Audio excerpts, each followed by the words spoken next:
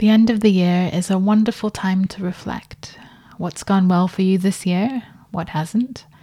And what are your hopes and dreams for the new year? Hello and welcome to Also in Pink, the podcast all about lifestyle design, how we live, the clothes we choose, and how we organize our space.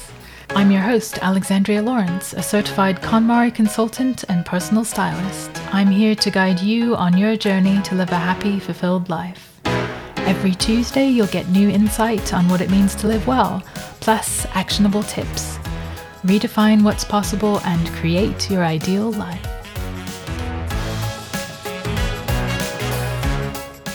And now, to celebrate all my delightful guests, I'm doing a final Roundup episode to wind up the year.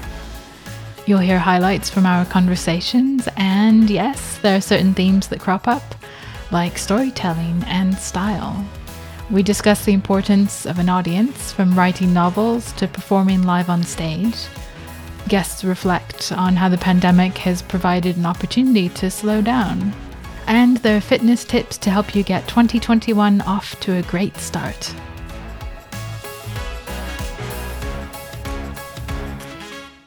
How about some positive energy to start your day? Well, here's how entrepreneur April Thatch gets motivated. I'm unapologetically a lot of things. I do something called a power statement when I first wake up. It's actually pretty cool. It's like a built-in huddle and like a hype session, all, wrapped into one. And I speak life into my day, and I let worry, doubt, and fear know that they have no place in my world. And I open my arms to peace and love and being unapologetically free. So I have this part that I am unapologetically Black. I am unapologetically a woman. I am unapologetically unbothered. And do you see how my head's moving? Because that's what I do when I'm saying it. Like, I'm unapologetically unbothered. I am unapologetically free. That is what I do each day. I committed to say it, even though sometimes I'm like, that's right. And other times I'm like, whatever. But I committed to myself to say it. I can't speak highly enough about the impact that you have on the world that really starts with you, We also talk about style and confidence and what it means to be unapologetically you. So April, I'm curious to learn a bit more about your personal style journey. And you come across as this radiant, vibrant, confident person. And I wonder, have you ever felt pressure to embrace a style that doesn't feel true to you? And, as a Black woman living in America, have you felt pressure to dress or look a certain way or style your hair in a certain way? So first of all, being a Black woman of the older I get, the more abundant my assets become. Like the proverbial Coke bottle hourglass shape. So I have been blessed. I thought it was a curse when I was younger, but now I love it as I come into my feminine energy and have embraced that. I recently have gotten into statement tees and like sweatshirts and things. When I went and voted in our recent U.S. election here, presidential election, I wore good vibes and thick thighs. Like, that's what my shirt said. And I offended a woman in my favorite store ever. Everyone knows me in my neighborhood, Trader Joe's Market. I love Trader. Oh, Trader Joe's. Oh my goodness, I love them. Shout out to the Biltmore Trader Joe's. But a woman was in line and she turned around and looked, and we have our masks on, so her eyes went big, and I saw her looking at something. So I turned around because I'm like, what is going on behind me? Then I realized she's looking at my shirt. And I will be honest with you, even, what is this, November, 6 months ago? Yes, 6 months ago, I would have felt so embarrassed. I would have probably come straight in the house and taken that shirt off and threw it in the way back of my closet if I didn't throw it away. Now, a shirt that I bought because as soon as I saw it, I said, hey, that's me. Like, I love this shirt. It makes me happy. So I wear what I want. And as I told that wonderful, wonderful little old lady in Trader Joe's, if this is too much for you to take in, then please feel free to avert your gaze. Like, I couldn't even believe I said that. Oh, wow. Like, if you don't like looking at all of this chocolate, this is too much hot chocolate for you, then please, by all means, turn around and focus on your scanned groceries or whatever, So my personal style is beginning to reflect the freedom that I feel emotionally. So, and it was off the shoulder too. It's one of those off the shoulder shirts. Oh. So shoulder makes everything just like sassy when you got a little shoulder showing. So I went shoulders out and thighs extra thunderous to vote this year. Feast your eyes on this. April, that paints a glorious picture. I love it. Yes, properly glorious. And now for a theme that crops up with several guests, something that's been at the heart of human civilization for thousands of years, and that is storytelling. I ask novelist Tracy Chevalier what the most essential ingredient is in storytelling. How do you keep your readers engaged and committed to reading to the end?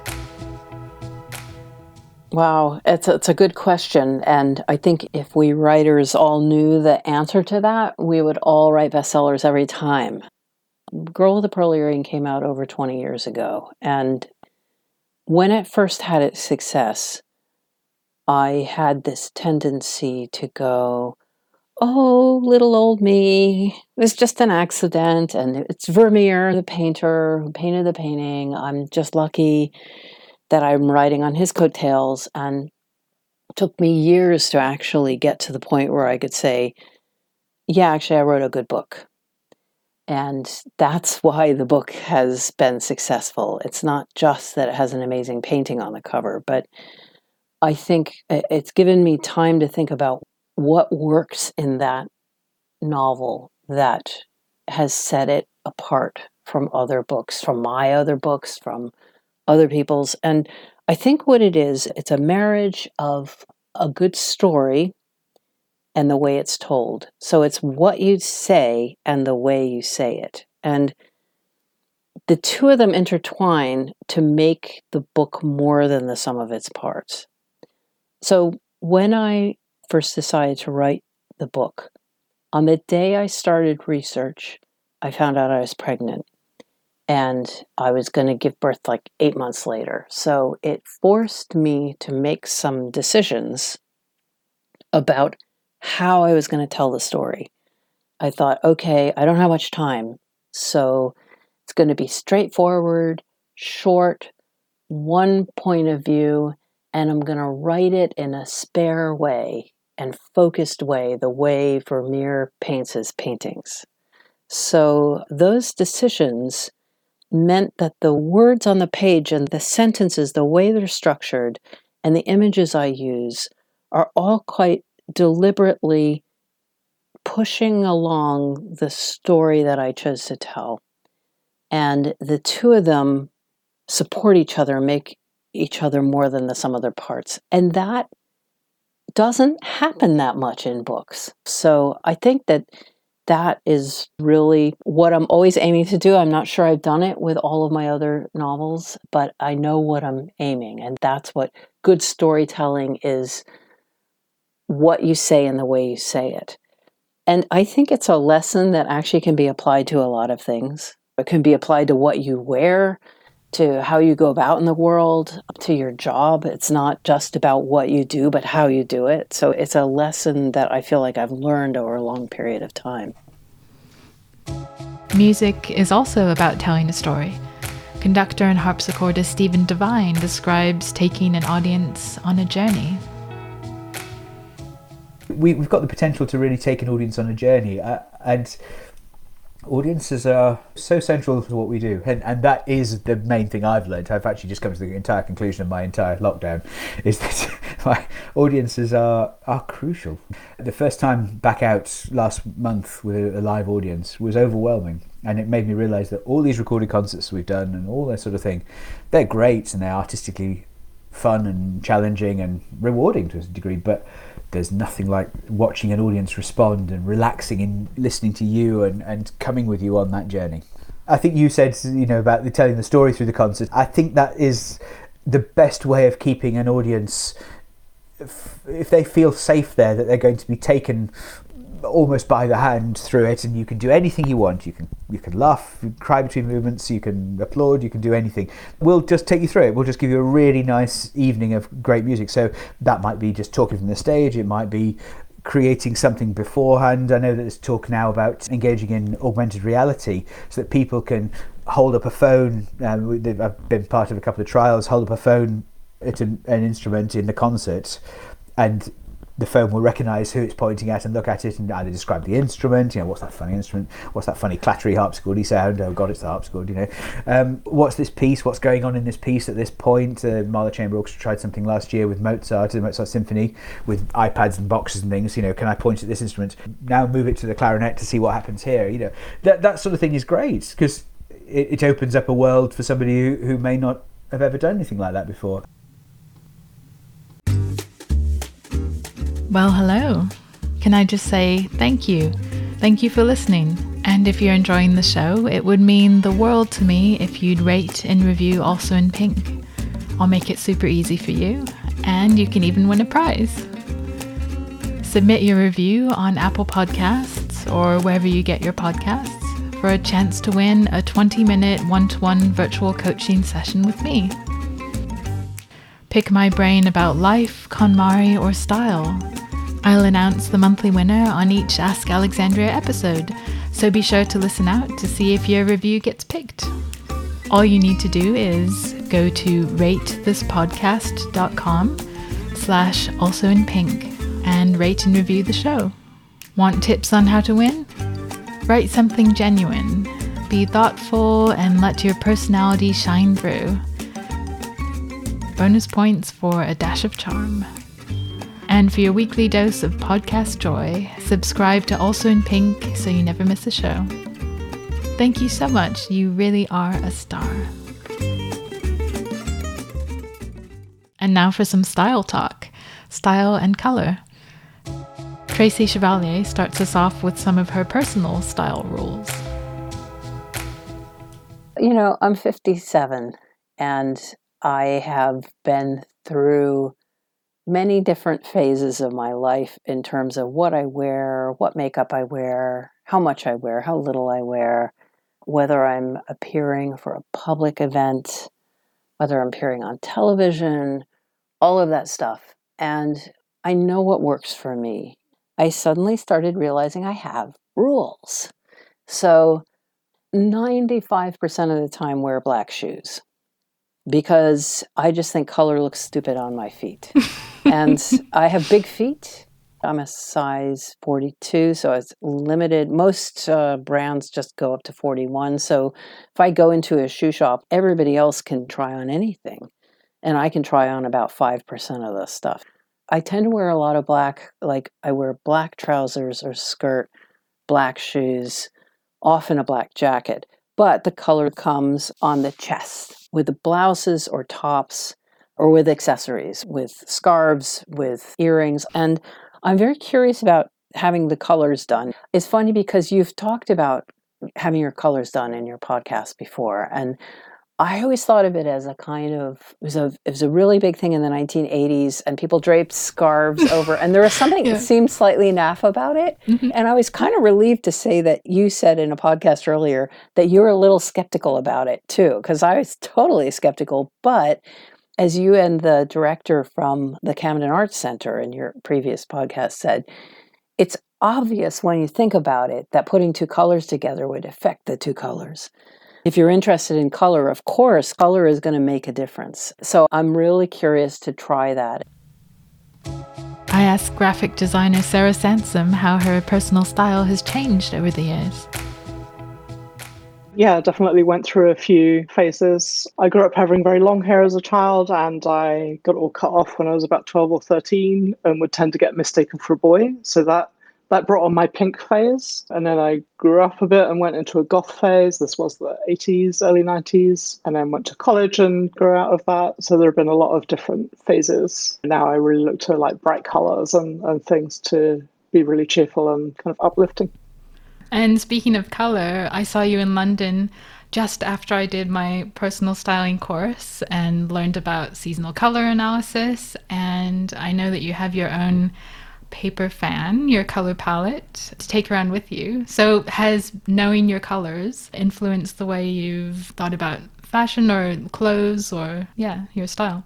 Yeah, absolutely. I think it's been not thinking about like what's in fashion, but more what works for me. So that's definitely changed that, and thinking about like, okay, in autumn we don't all have to wear brown because we're not all awesome people. So I think that's kind of helped relieve me of some of that pressure to wear the same thing everything else is wearing. So absolutely, yeah. And I think it's persuaded me to try some things that I wouldn't have before, or maybe I'd be like, oh, I'm not sure if I like that color, but then you see how it looks on you, that's a little bit different. Yeah, so totally, that's been a great revelation. Oh, excellent. I'm so glad to hear that.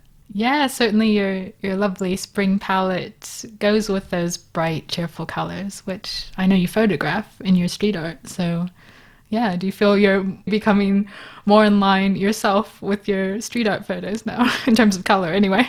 Yes, so yeah, there's definitely a thread there. It's becoming one with the art. Yes, so something higher level. What's your favorite article of clothing or accessory in your current wardrobe? I have a Marimekko, it's kind of like a stretchy tunic. They have that trademark, like big flower from, I think, Sweden in the 60s. So it has big black and white flowers, which is good to pull out every now and then when I need something cheerful. Generally, I go to color rather than pattern. So it's definitely outside my like comfort zone or my usual kind of go-tos. But I think, yeah, like sometimes when it's just been a really long week or there's been a lot happening, yeah, it's great to just say, okay, sod it, I'm going to wear giant flowers and not care. And Stephen Devine talks about concert wear for Art of Moog, an ensemble that plays 21st century Bach on synthesizers.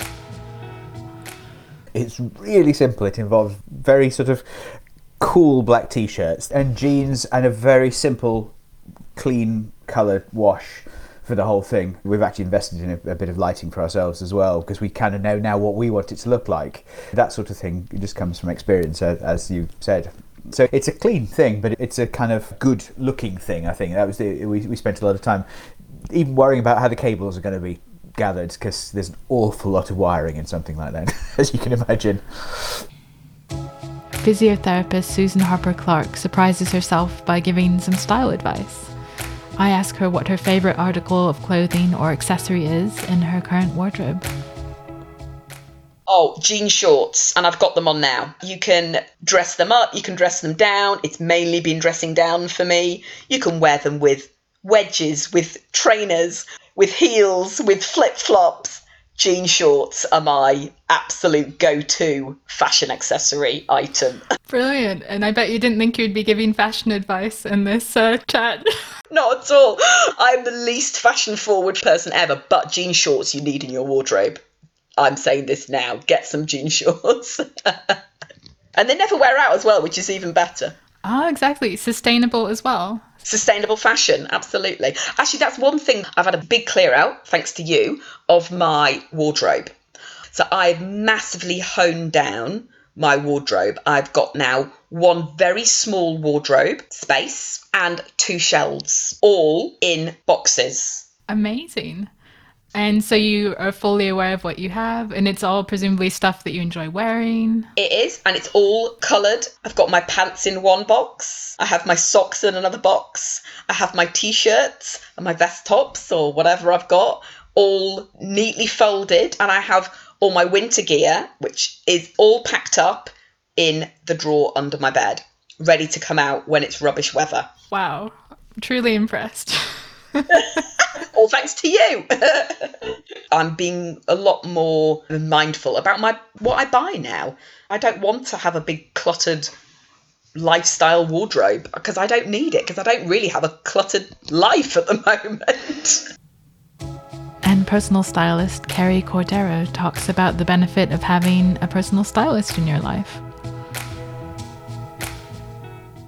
When you have a stylist in your life, you have somebody who has an artistic eye, who has your best interests at heart, and who wants you to look beautiful and feel irresistible in your clothes. When you have a personal stylist who's creating outfits for you, your skin is your body's most intimate place. When you have a stylist who's there making sure that the textures and the colors and the fit are of you and perfect for you and are beautiful for you, there's just a magic that happens in your life. You get to walk into the world feeling irresistible, confident, optimistic. Oh, I love that. Walking into the world feeling irresistible. Who wouldn't want that, right? My 2 words are irresistible and fascinating.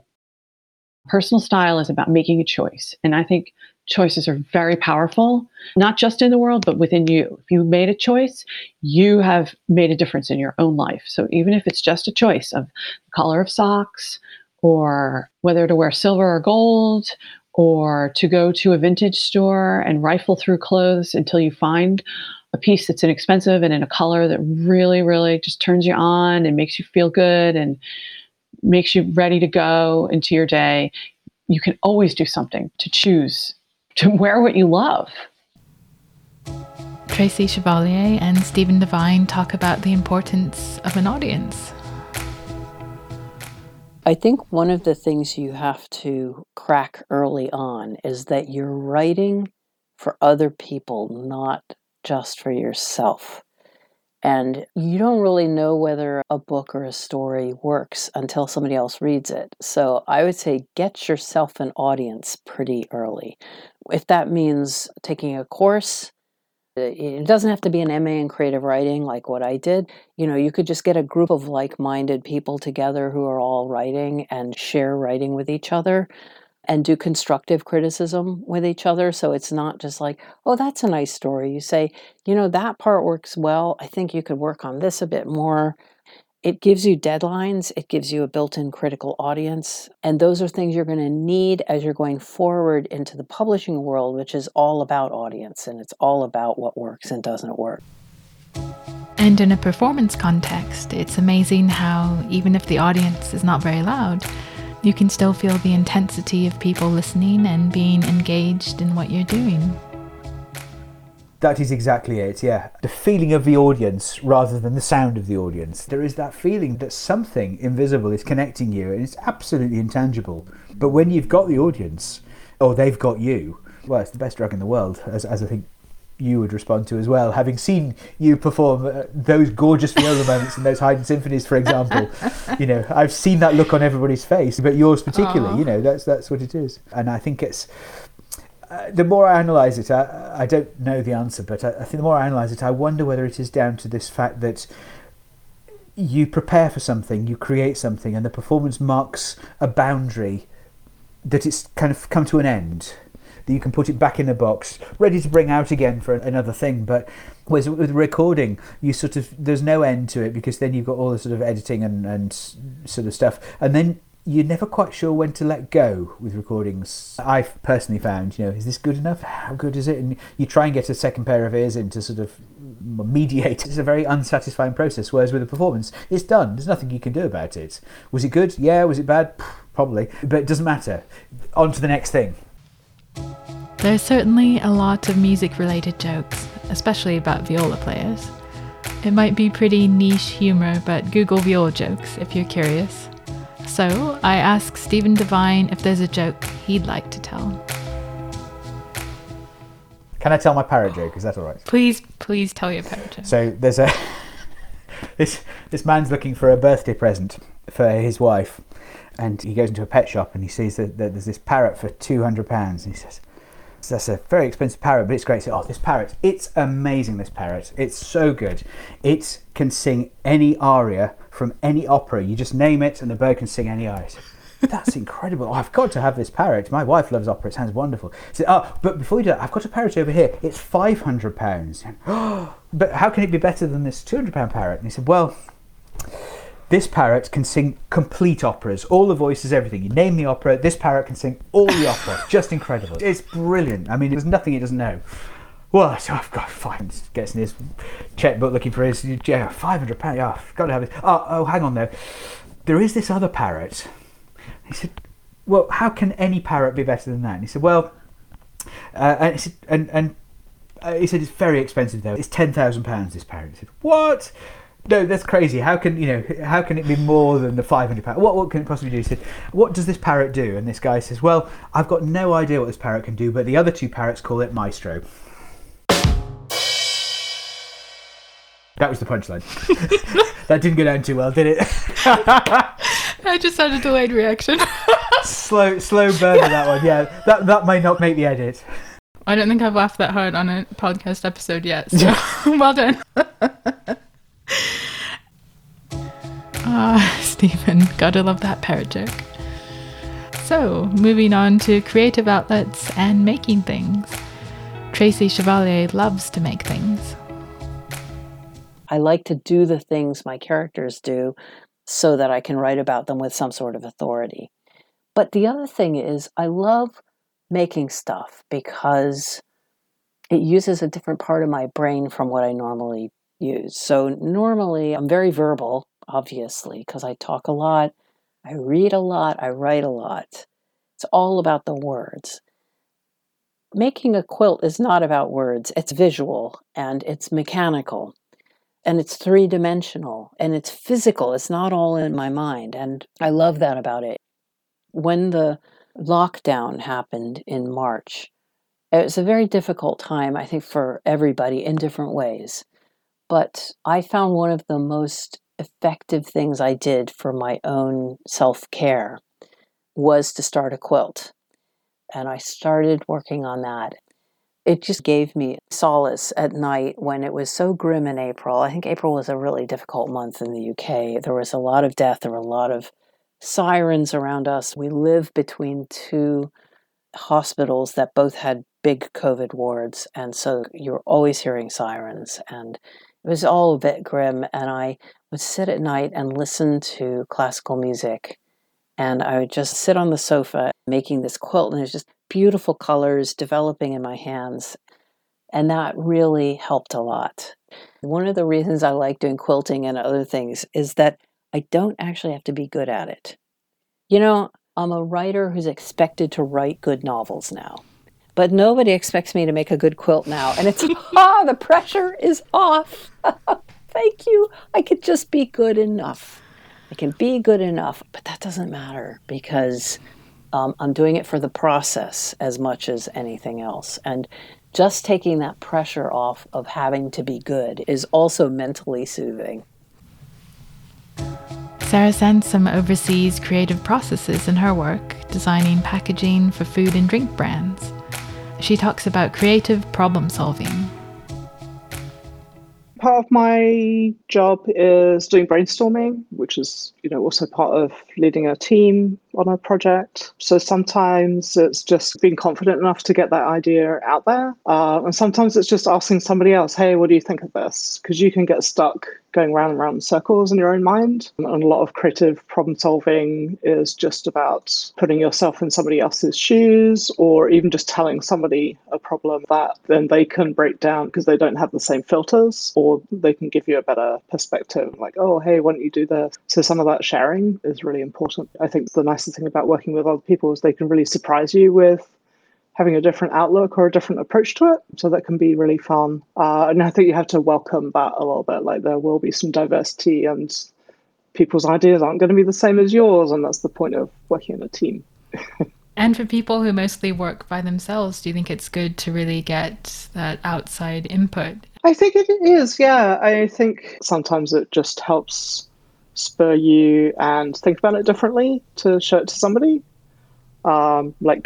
Sketching things when I was growing up, I just did a lot of typography and I'd show it to my mom. She'd be like, well, what does it say? I'm like, oh yeah. Like I've made it so artistic that you can't actually read the word, which is the point of lettering. I think if you're working on your own, I think there are a lot of resources out there now to get stimulation in terms of like getting you through a hump or just seeing how somebody else works. So there are so many online classes, especially now, that those have been really great. And did you know ADHD can be a design superpower? Here's my chat with Carrie Cordero. Yeah, something I found fascinating that came up in one of our recent chats. This was in a design context. And you mentioned to me that you have ADHD. And I think we were looking at Apple Podcasts together. And you were saying that it felt like there was just too much information to easily understand the interface. And you made me realize how valuable it is to have someone with something like ADHD in the design world, because design at its best should be simple and instantly understandable. You're in very good company since there are famous entrepreneurs with ADHD like Richard Branson and the founder of IKEA. And studies have shown that people with ADHD are 3 times more likely to own their own business, which I think is fascinating. Are you aware of any of that? I think I knew about Richard Branson. I didn't know that ADHD people are attracted to entrepreneurialism. That's fabulous. I also read somewhere that entrepreneurship fits perfectly with the ADHDers' need for stimulation and a willingness to take risks as well. So how do you feel ADHD has helped you in your life as an entrepreneur? How has it helped you with your business? Oh my goodness. Oh, so much. Really, really has. So as an ADHDer is what I call myself. So when you grow up with ADHD pre-medication, right now, lots of people take medication. So I don't know how that's going to affect them as they turn into adults. My son has ADHD also, and he takes the medication. I did not. And you realize once you become a little more self-aware that you have to do things many times. I know I have to do things 3 times before I am capable of doing them in public. I work extremely hard to get anything done. So ADHD people have incredible work ethics because they have to. You can spend a lot of time failing or embarrassed because people don't understand your brain is working differently and you're going to get there, but you're not going to get there in their time frame or according to their methods. Your brain works differently. So ADHDers work very hard, which of course is part of being an entrepreneur. We have to always look for alternative solutions, and that's absolutely part of having your own business. So we're very good at looking for another way to do something. We love to work whenever we want, and we don't like to be told what to do. So I would venture to say that we're not the easiest people to work with, so we're really good working alone. I imagine going back to work now and thinking, I don't want to work with anybody else. I don't want anybody to tell me what to do. And nobody wants to tell me what to do either. I think that ADHD is not really understood. I think part of it is being a very creative thinker. Like we think in circles, I say. We don't think line by line. So I think there's a vast, untapped well of creativity in the ADHD world that the regular world could be studying, taking advantage of, getting into. So, has the pandemic provided an opportunity for you to slow down and take stock? Susan Harper Clark and Sarah Sansom have both enjoyed a slower pace of life. I've definitely recognised in this last 5 months the need to slow down and take stock a bit more. I tend to be a bit of a manic kind of person. I tend to be on the go all the time. But now that we've actually had to slow down, and I think for me, relinquishing a little bit of responsibility has been quite good. Like I'm used to kind of micromanaging everything. Everything's been timed. It's getting to school, it's getting to work, it's picking up from school, it's getting to swimming lessons. And I haven't had that. Initially in lockdown, I was trying to plan every single minute of the day. And actually, I haven't had to do that. And it's been really interesting for me because actually my kids have been great. They've been just getting on with stuff. There have been times where it's been totally horrific. But actually, I would say 80% of the time, they've just got on with stuff without me really saying. So actually, it's given me the opportunity to step back and go, do you know what? They can just get on with it themselves. And actually, that has then freed up my headspace a bit. Yeah, so slowing down, I would say, and doing stuff that makes you feel happy is going to be my big take forward, as opposed to doing stuff that you think is important. I've enjoyed going a lot slower and not doing so much. And then, thinking back to the time before all of this, I just realized how much I was doing, like kind of multitasking or trying to do more than one thing at once, or just trying to do a lot. So whether it was getting coffee and doing an Instagram post while I'm walking down the street on a work break, or just going to a lot of artist shows to support them, even if it was people I didn't know very well. So I think just doing too much. So it's definitely been nice slowing down, doing more one thing at a time, and really thinking about what you want to do and having a bit more purpose to that, a bit more strategy. So would you say you have a daily habit or ritual that brings you joy, aside from running maybe? Do you know what? In lockdown, my eldest son, Tom, has come up with a morning hug. We always start our day, or we try to, with a morning hug, regardless. And actually, it's amazing what that does. It completely sets you up for the day. Stop everything, everyone have a morning hug, big squeeze, get on with the day. And do you know what? It's amazing what that can do. I'm going to keep that going forward. Morning hug, everyone. A bit like pile-on. So we're definitely going to keep that going forward. Or even a self-hug if you're by yourself. A bit of a self-squeeze. It sets off your natural endorphins. Well, with the new year fast approaching, it's that time. Time to consider our goals, hopes and dreams for 2021. As you consider your New Year's resolutions, Susan Harper Clarke suggests how we can all get more active. I would say just move is the best thing that I can advise people. So what I mean by that is a lot of people, if they come to me as a physio, they go, I need to do a sport. You don't have to do a sport. All you have to do is move. If you get off your sofa, that's moving. So actually, anything that involves moving is good. When you're moving, you have to enjoy moving. So whether that's moving rhythmically in a swimming pool, or moving out for a walk, or just having a dance with your friends in the kitchen, that is moving. And I think anything that we can do to encourage people getting off their bums is a good thing. Don't just go, I should really start running. If you don't enjoy running, you need to find something that you know that you're going to make habit. You need to find something that you can go out and enjoy. So I think give it a go, but you need to also give something a go for a relatively long period of time, like 4 to 6 weeks, because actually sometimes it does take time to build up strength, endurance, tolerance, enjoyment of something. So I think following a plan, following some kind of strategy to get to your goal is really important.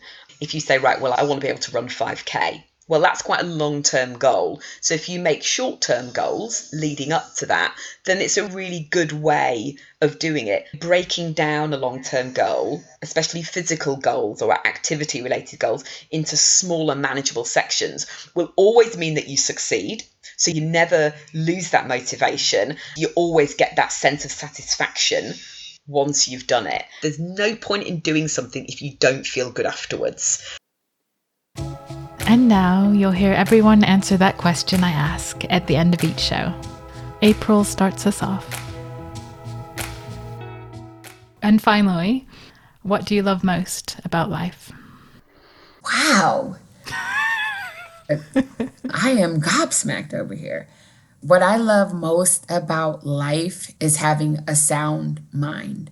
I spent so many years behaving in a way, living life in a way, failing to live in a way as a servant of my emotions, my insecurities, my feelings of inadequacy, any hurt, any pain. I just heaped it all on.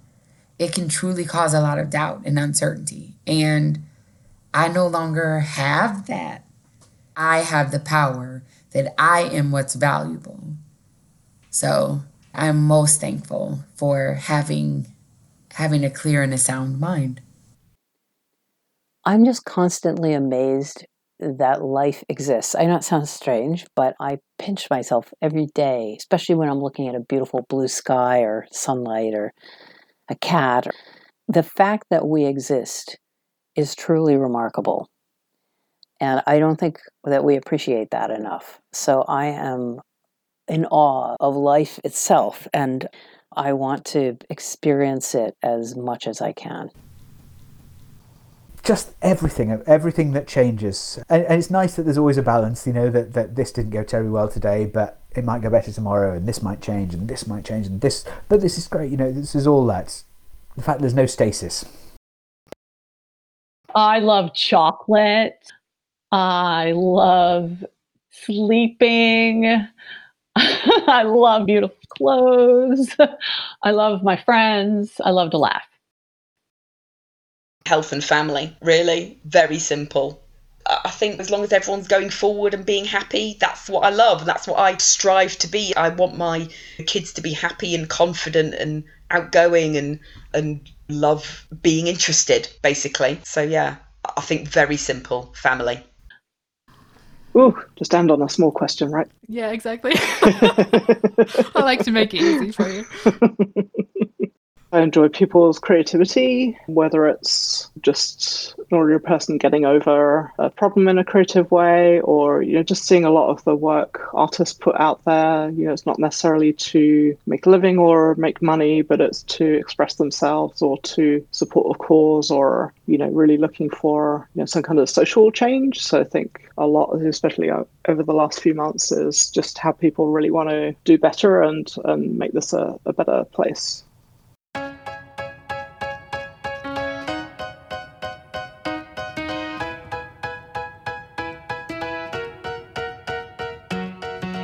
Well, I hope you enjoyed this Roundup episode. So, here's some key takeaways from the show today. Why not start your day with a power statement? What would you say? What does it mean to be unapologetically you? Storytelling is part of our lives in so many ways, and according to Tracy Chevalier, good storytelling is what you say and the way you say it. It's a concept you can apply to all areas of your life, to what you wear, to how you show up in the world, to your job. It's not just about what you do, but how you do it. And style is all about confidence. Whether you wear a statement tee, jean shorts, or rock a bright color palette, dare to be yourself. Dare to be the person you want to be. Just because everyone else wears brown in autumn or black in winter, that doesn't mean you have to. Make your own style waves. Or, like Sarah Sansom, just say, sod it, I'm going to wear giant flowers and not care. After all, personal style is all about making a choice, and you can always choose to wear what you love. Here's wishing you a very happy new year. May yours be filled with all kinds of joy. Stay safe, and see you in 2021. That's our show then. Thank you so much for listening. I'm Alexandria, and this is Also in Pink, the podcast all about lifestyle design. If you enjoyed the show, please subscribe to Also in Pink wherever you get your podcasts. And the absolute best way to show your support is to write a review on Apple Podcasts or iTunes. This really helps more than anything to promote the show. And of course, tell all your friends. Thank you so much for your support. Until next time, have a wonderful week. Redefine what's possible and create your ideal life.